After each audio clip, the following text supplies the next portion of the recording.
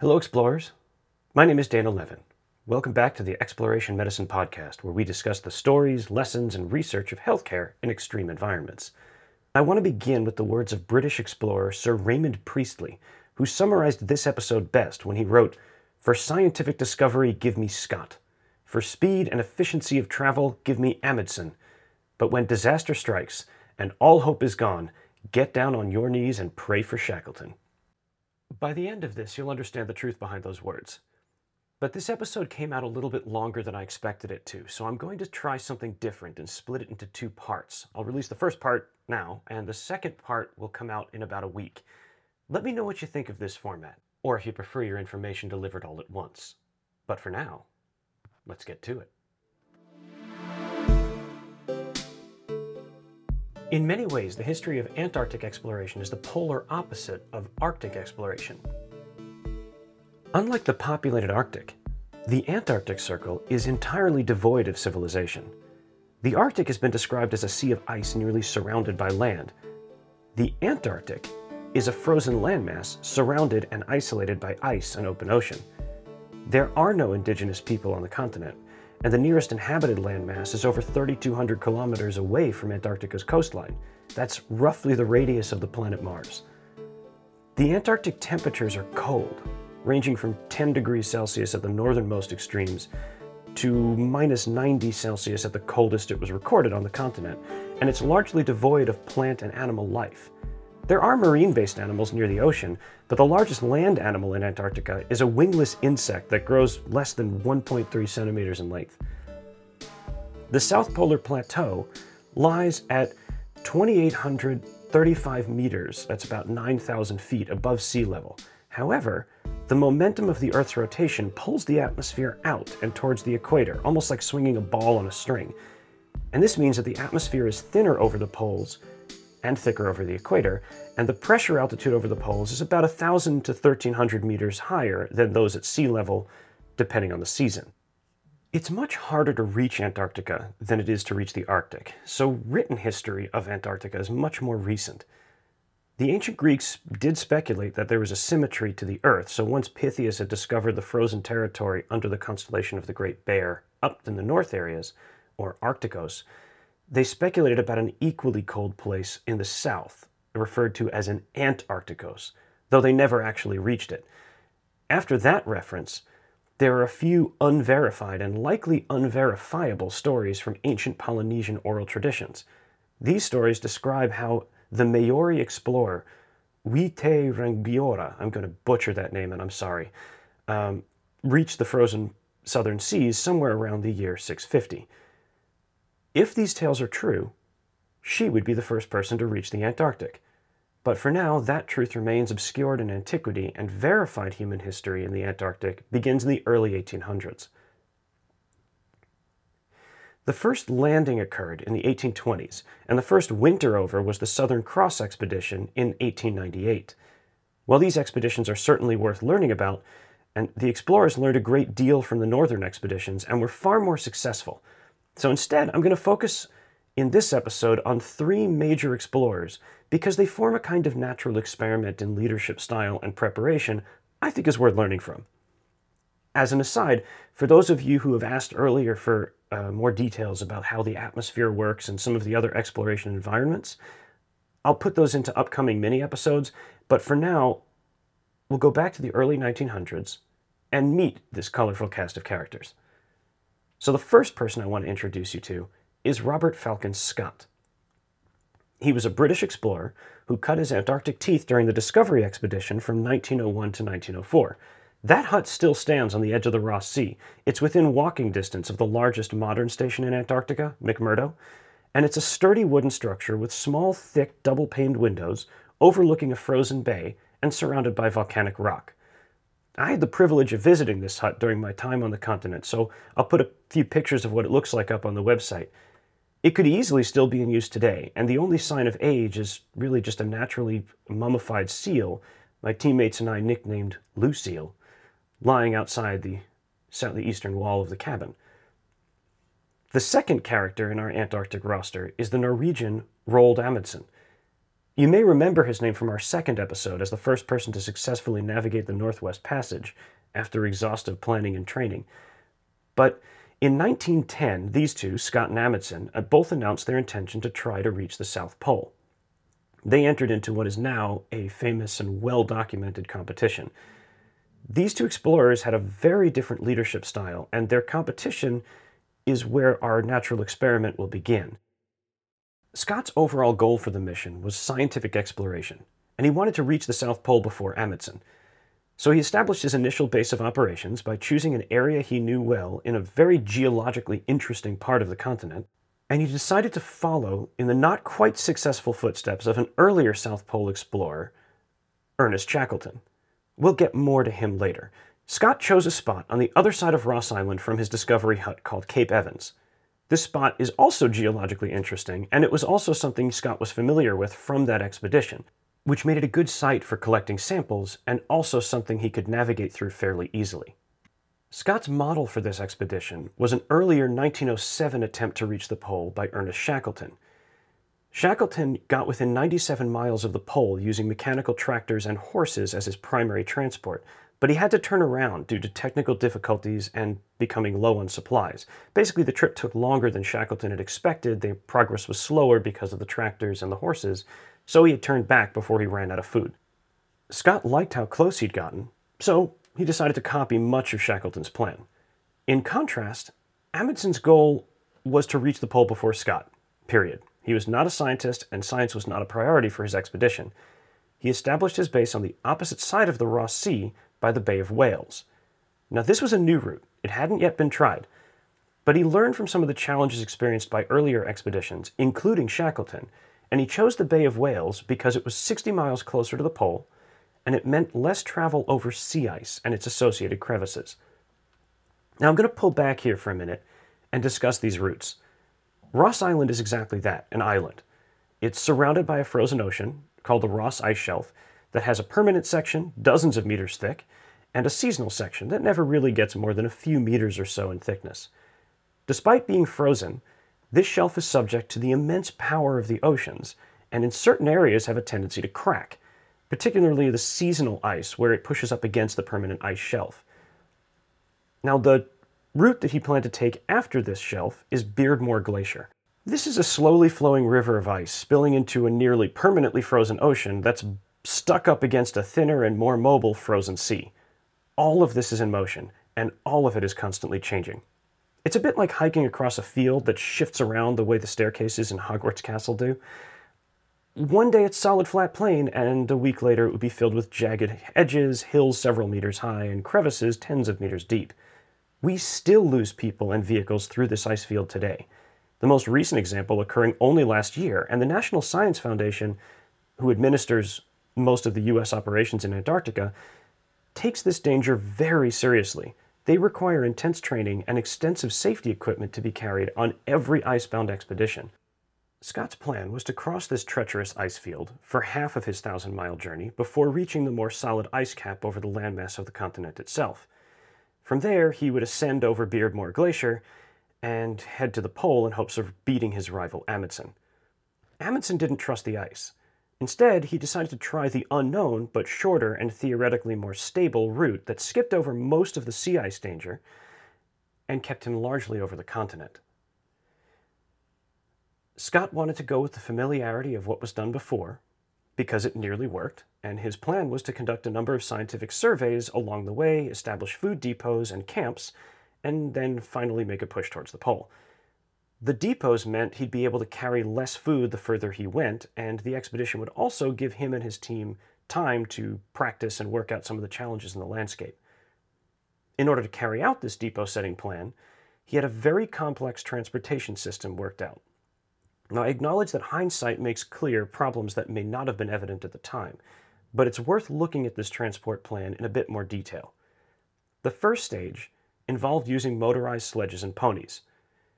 This idea was taken from Shackleton, who had specifically noted that the transportation difficulties he experienced made the traverse take longer than anticipated and caused them to run low on their food stores and have to turn back. That's worth noting. Shackleton had trouble with these same motorized sledges, and these sledges were heavy, nearly brand new technology, and the Antarctic is an unfamiliar and unforgiving environment. So Scott started with 3 of them, lost one through the sea ice almost immediately after unloading it because it was too heavy, and the remaining 2 failed repeatedly from unclear faults. Scott had chosen to leave their engineer behind because he didn't think he would contribute to the scientific goals of the expedition and didn't think that he would be a useful addition. However, after only a few miles, he abandoned the sledges and then transferred the extra load to his men and the ponies. Which brings us to the next phase, ponies. Scott's limited experience with dogs left him feeling they were too fast to keep up with and too difficult to control. On prior expeditions, Scott had fed dogs fish, which gave them chronic indigestion and left them irritable and weak. He also had his men run alongside the sleds, which made it difficult to keep up with dogs because dogs are faster. Scott was aware that skis could increase a man's speed over flat land, but he didn't feel comfortable with them, and so he elected to use ponies and heavier sleds instead.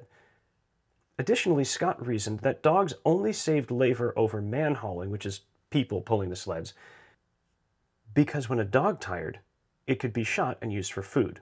By the time this happened, the sleds would be lighter and require fewer animals to pull them, and since people generally don't like being worked to their limits and then shot and eaten when they collapse, using dogs this way could improve travel mobility. However, Scott didn't like the idea of killing and eating his dogs, so he reasoned that dogs would not add any significant benefit to the expedition over simply having his men carry their own gear, and decided to use ponies and motor sledges instead. So, they started with the ponies, and a very limited number of dogs to accomplish this next stage of the mission. There are reasons, however, why cultures that grow up in these environments almost universally prefer dogs for their transport. First, ponies are obligate vegetarians. There are no plants in the Antarctic. So since horse food is not the same vegetarian food that people can eat, Scott would have to carry all of the food for his ponies with them, adding significant weight to the expedition. Second, ponies sweat when exerting themselves. This leaves their skin wet and puts them at severe risk for cold when standing still. Now, Scott did know this, and he carried thick blankets to cover animals with at night, but you can imagine how well covering yourself with a thick blanket in the Antarctic cold would work against the weather.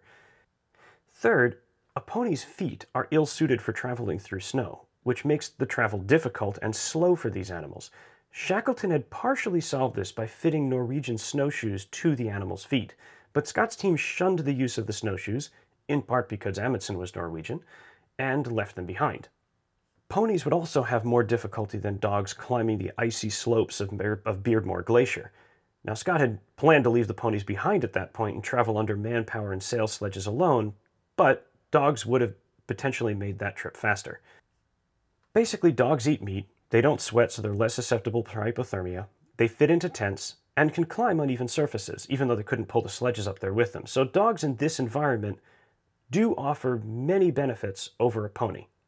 But in any case, Scott chose the ponies, started with 19, and 9 of them died before leaving the initial camp. When the group set out to plant their largest depot, the 1-ton depot, the struggles the animals and his men encountered slowed their progress, and they didn't have sufficient food to reach their initially planned site. They actually stopped almost 50 kilometers shy of their planned location. The group debated how to proceed, and eventually Scott decreed they would alter their plan and place the depot where they stopped.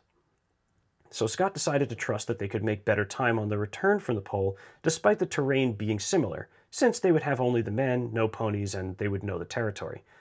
This decision would prove fatal. If the transport plan failure was the first red flag, the second was food stores. Now, every expedition has to estimate food needs of its crew, and Scott's was no different. However, instead of testing the caloric needs involved in man-hauling over the ice, he assumed that the exertion would be similar to the existing data he had. He also did not build in any real reserve rations for emergencies. Now, this was intended to keep the expedition as lightweight as possible for a quick push to the pole, enable them to carry more scientific samples, and allow them to carry less weight in general. However, it did mean that his team was malnourished from the start, and losing their pony and sledge support teams certainly didn't help matters, since now the men had to carry even more weight, which meant more exertion, which requires more calories. A couple of side notes to this. Despite their discomfort with eating dogs, they did end up eating the ponies, And second, a 2006 reenactment of Scott's Traverse had to abort and return home early due to severe malnutrition, because they were so malnourished from the start they didn't even have enough rations to complete their original plan. Now, unlike food, there is ample water in the Antarctic, but it's all frozen solid. That means that a team doesn't have to carry any water, but they do have to carry sufficient fuel to melt the ice, and this is Scott's third red flag. At the time, fuel was stored in tins that were sealed with leather rings. It was pretty well known that the fuel got lost through the pores in the leather at a fairly rapid rate, but Scott did nothing to mitigate this, trusting he would have sufficient fuel. As they progressed, it became clear that they were losing fuel more rapidly than they expected, and would need to either abort the mission or ration it severely on the return journey. You can guess the decision Scott made. There are a few other minor red flags, or yellow flags, if you will, for the soccer fans out there. Scott packed his sledges so that all the equipment had to be unloaded and repacked each day. This is as opposed to putting all the frequently used equipment on the outside for easy access when you needed it. He also had a penchant for making last-minute changes to the plan, such as changing the distance the dogs were taken each day, or slaughtering the ponies earlier than intended, and even adding an extra man to the already undernourished pole team without changing the amount of food they carried. Now, Scott's push for the pole was hard, slow, and with little to no food. They were in competition with Roald Amundsen's group, and they pushed hard. They did reach the South Pole on January 17, 1912, and I'll let their own words tell the tale. Scott writes, quote, Tuesday, January 16th, Camp 68. Height 9,760 feet, temperature minus 23.5 degrees. The worst has happened, or nearly the worst. We marched well in the morning and covered 7.5 miles. Noon sight showed us in latitude 89 degrees 42 minutes south, and we started off in high spirits in the afternoon, feeling that tomorrow would see us at our destination. About the second hour of the march, Bauer's sharp eyes detected what he thought was a cairn. He was uneasy about it, but argued that it must be a sastrugus. That's a kind of wind-sculpted snow and ice pillar. Scott's words again, quote, Half an hour later, he detected a black speck ahead, and soon we knew this could not be a natural snow feature. We marched on, found that it was a black flag tied to a sledge bearer near the remains of a camp. Sledge tracks and ski tracks going and coming, and the clear trace of dogs' paws, many dogs. This told us the whole story. The Norwegians have forestalled us and are first to the pole. It's a terrible disappointment, and I am very sorry for my loyal companions. Many thoughts come, and much discussion have we had. Tomorrow, we must march to the pole with all the speed we can compass. All the daydreams must go. It will be a wearisome return. End quote. Amundsen's team beat Scott to the pole by 34 days, and Scott's demoralized team now faced a long 1,600-kilometer march back to the coast along the route they came. The weather was not in their favor either, and swirling snow covered their outbound tracks, which made it hard to find their route back. They spent several days holed up in tents, unable to navigate at all, costing them time, food, and fuel, which were already in short supply. The team repeatedly suffered bouts of injury and illness, photokeratitis, snow blindness from the constant sunlight, frostbite and hypothermia from the cold, scurvy, malnutrition, and dehydration from their lack of supplies. And these began to wear on them. Scott managed to keep a diary of the events, and even though it's a bit long to read, my own retelling would not do this justice, so I think it's worth hearing the experience in Scott's own words. Quote, Sunday, March 11th. Titus Oates is very near the end, one feels. What we or he will do, God only knows. We discussed the matter after breakfast. He is a brave, fine fellow and understands the situation, but he practically asked for advice. Nothing could be said but to urge him to march as long as he could. One satisfactory result to the discussion, I practically ordered Wilson to hand over the means of ending our troubles to us, so that any one of us may know how to do so. Wilson had no choice between doing so and our ransacking the medicine case. We have 30 opium tablets apiece, and he is left with a tube of morphine. So far, the tragical side of our story. The sky completely overcast. When we started this morning, we could see nothing, Lost the tracks, and doubtless we have been swaying a good deal since. 3.1 miles for the forenoon, and terribly heavy dragging. Expected it. Know that 6 miles is about the limit of our endurance now. If we get no help from wind or surfaces, we have 7 days' food and should be about 55 miles from the 1-ton camp tonight. 6 times 7 equals 42, leaving us 13 miles short of our distance, even if things get no worse. Meanwhile, the season advances rapidly. Friday, March 16th, or Saturday the 17th. Lost track of dates, but think the last correct. Tragedy, all along the line. At lunch the day before yesterday, poor Titus Oates said he couldn't go on. He proposed we should leave him in his sleeping bag. That we could not do, and induced him to come on the afternoon march. In spite of its awful nature for him, he struggled on, and we made a few miles. At night, he was worse, and we knew the end had come. Should this be found, I want these facts recorded. Oates's last thoughts were of his mother, but immediately before he took pride in thinking that his regiment would be pleased with the bold way in which he met his death. We can testify to his bravery. He has borne intense suffering for weeks without complaint, and to the very last was able and willing to discuss outside subjects. He did not, would not give up hope until the very end. He was a brave soul. This was the end. He slept through the night before last, hoping not to wake, but he woke in the morning, yesterday. It was blowing a blizzard, and he said, "I'm just going outside and may be some time." He went out into the blizzard, and we have not seen him since. I take this opportunity of saying that we have stuck to our sick companions to the last. In case of Edgar Evans, when absolutely out of food and he lay insensible, the safety of the remainder seemed to demand his abandonment, but Providence mercifully removed him at this very critical moment. He died a natural death, and we did not leave him till 2 hours after his death. We knew that poor Oates was walking to his death, but though we tried to dissuade him, we knew it was the act of a brave man and an English gentleman. We all hope to meet the end with a similar spirit, and assuredly the end is not far. I can only write at lunch and then only occasionally. The cold is intense, -40 at midday. My companions are unendingly cheerful, but we are all on the verge of serious frostbites. And though we constantly talk of fetching through, I don't think any one of us believes it in his heart. Sunday, March 18th. Today, lunch. We are 21 miles from the depot. Ill fortune presses, but better may come.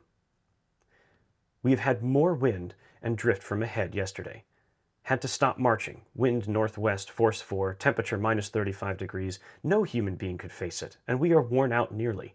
My right foot has gone, nearly all the toes. 2 days ago I was the proud possessor of the best feet. These are the steps of my downfall. Like an ass, I mixed a small spoonful of curry powder with my melted pemmican. It gave me violent indigestion. I lay awake and in pain all night, woke and felt done on the march. Foot went and I didn't even know it. Small measure of neglect, and I have a foot which is not pleasant to contemplate. Bowers takes first place in condition, but there's not much to choose after all.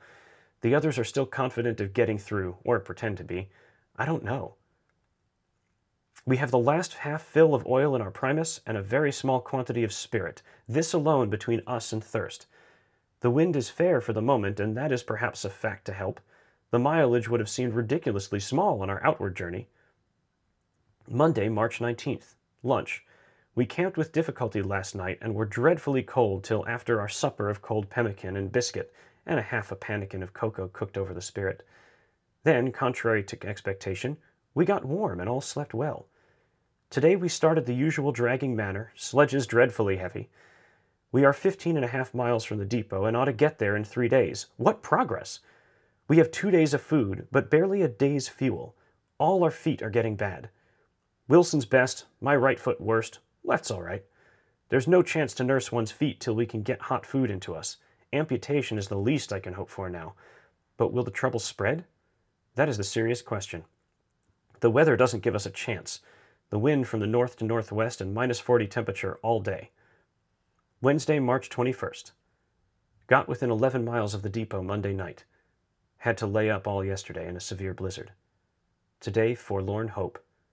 Wilson and Bowers going to depot for fuel. Thursday, March 22nd and 23rd. Blizzard bad as ever. Wilson and Bowers unable to start. Tomorrow last chance. No fuel and only 1 or 2 of food left. Must be near the end. Have decided it shall be natural. We shall march for the depot with or without our effects and die in our tracks. Thursday, March 29th. Since the 21st, we have had continuous gale from west-northwest and southwest. We had fuel to make 2 cups of tea apiece and bare food for 2 days on the 20th. Every day we have been ready to start for our depot 11 miles away, but outside the door of the tent it remains a scene of whirling drift. I do not think we can hope for any better things now. We shall stick it out to the end, but are getting weaker, of course. The end cannot be far. It seems a pity, but I do not think I can write more. R. Scott, last entry. For God's sake, look after our people. End quote. Of the 5 men that set out for the South Pole, all were lost.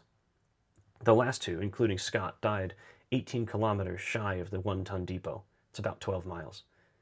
With the tragedy being that had he stuck to his original plan with 4 team members and the depot placed 50 kilometers further in, all 4 team members would likely have made it there and been able to replenish their supplies.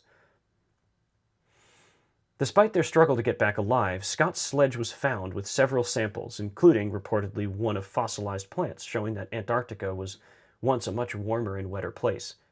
He believed in the value of science and refused to let go of these samples even as he lay dying on the ice shelf. For all his struggle, Scott really did prioritize science and sparked the foundations of much of our understanding of the continent's geological history. Amundsen's tale is quite different, though. At the pole, Amundsen wrote this, quote, "We reckoned now that we were at the pole. Of course, every one of us knew that we were not standing on the absolute spot. It would be an impossibility with the time and instruments at our disposal to ascertain the exact spot. But we were so near it that the few miles which possibly separated us from it could not be of the slightest importance. It was our intention to make a circle around this camp with a radius of 12.5 miles, 20 kilometers, and be satisfied with that. After we had halted, we collected and congratulated each other. We proceeded to the greatest and most solemn act of the whole journey, the planting of our flag." So why was Amundsen's journey so much faster and more successful? About his success, he has this to say, quote, "With sufficient planning, you can almost eliminate adventure from an expedition. I may say that this is the greatest factor, the way in which the expedition is equipped, the way in which every difficulty is foreseen, and precautions taken for meeting or avoiding it. Victory awaits him who has everything in order. Luck, people call it.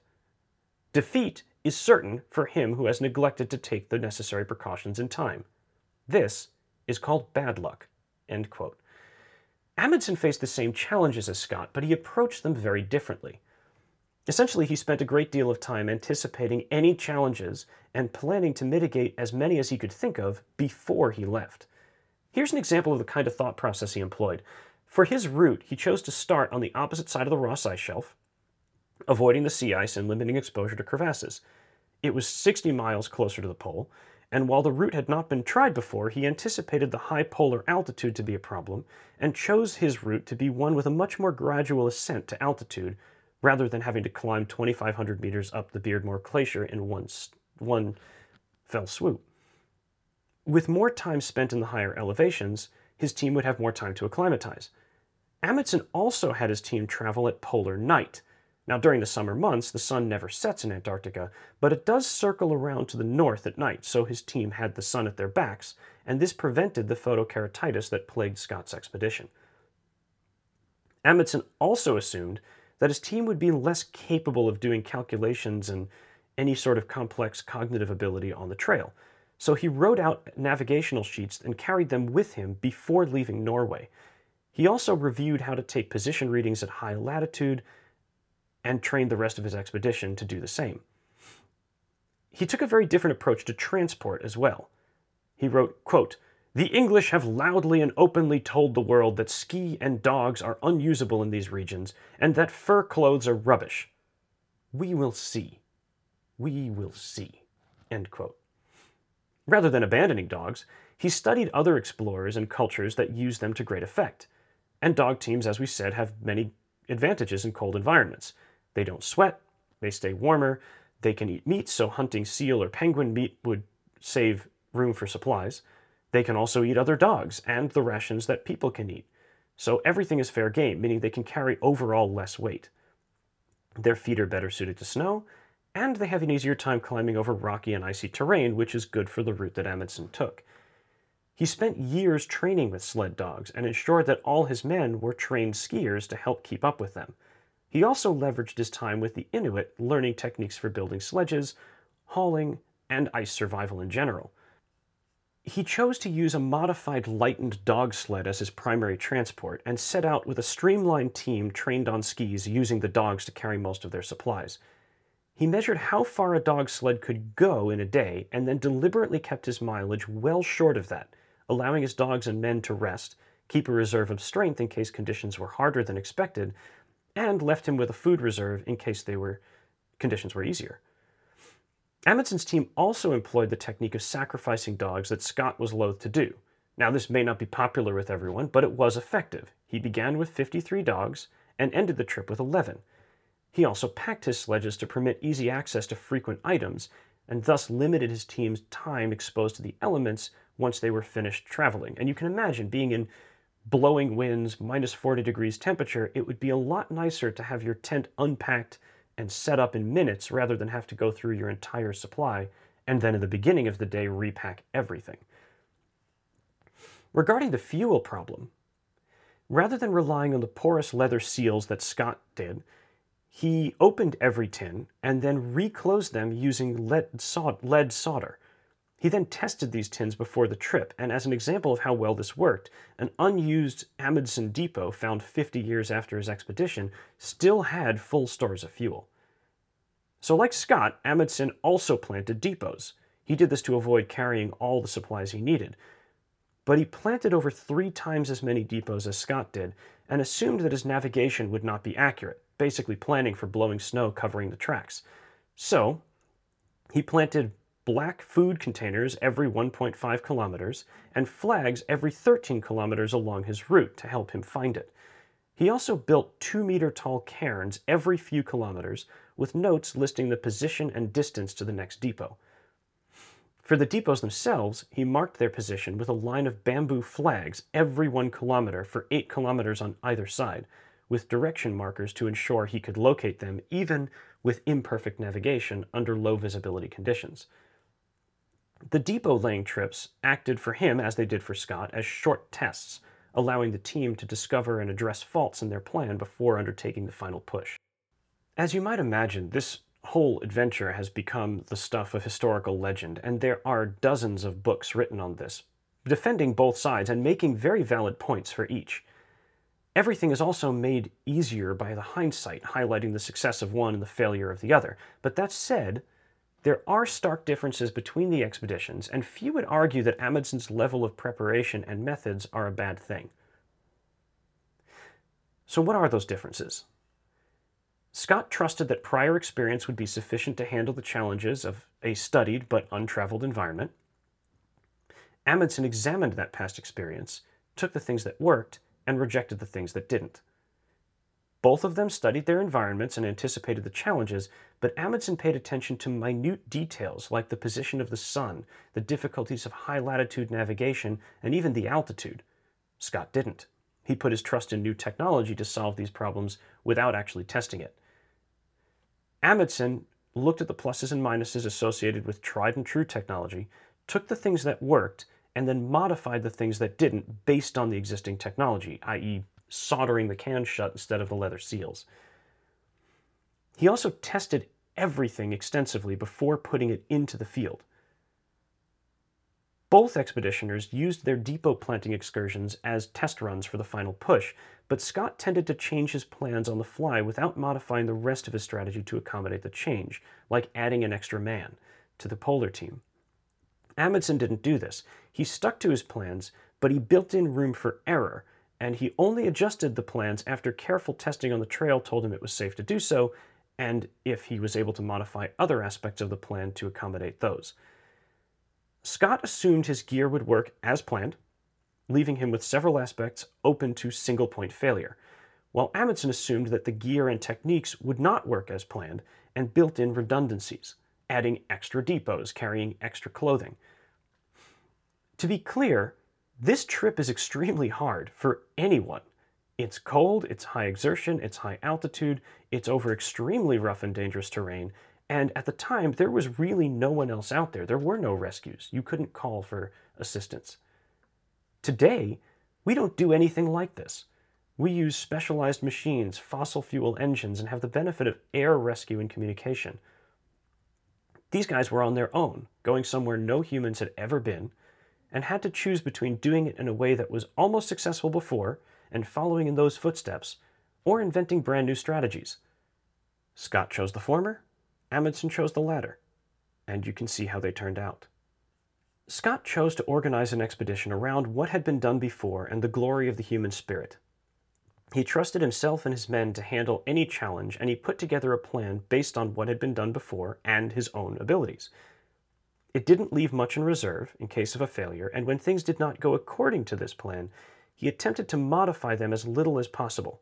However, his lack of reserve, trust in personal endurance, and unwillingness to abort his mission, even after so many red flags, led to the loss of his crew and his mission.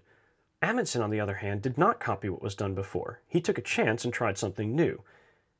But he only innovated when it was necessary, and even then only used tried-and-true techniques as his base and extensively tested anything that wasn't tried before.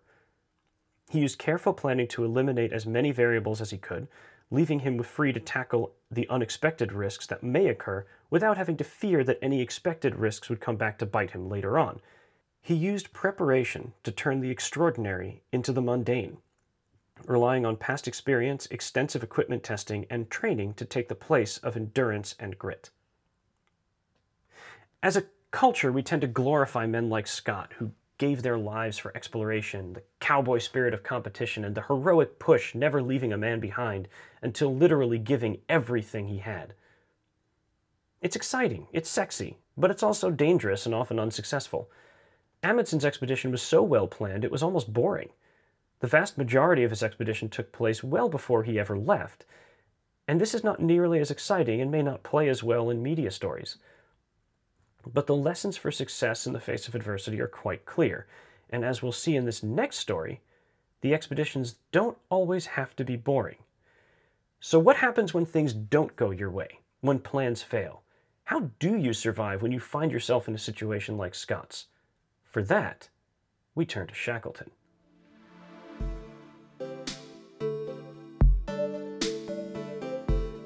Part 2 of this episode will take us from the epic adventures of Shackleton up through the present day, and I'll post it up on the website next week, so keep your ears out and let me know how you like these split format episodes. Once again, I am Dana Levin, and thank you for listening to the Exploration Medicine podcast. A special thanks to our production team, Jeremy Seeker and Emily Stratton. And a special thanks to Eric Antonson for inspiring the idea behind this episode, and to Fenella Kennedy for inspiring the podcast itself.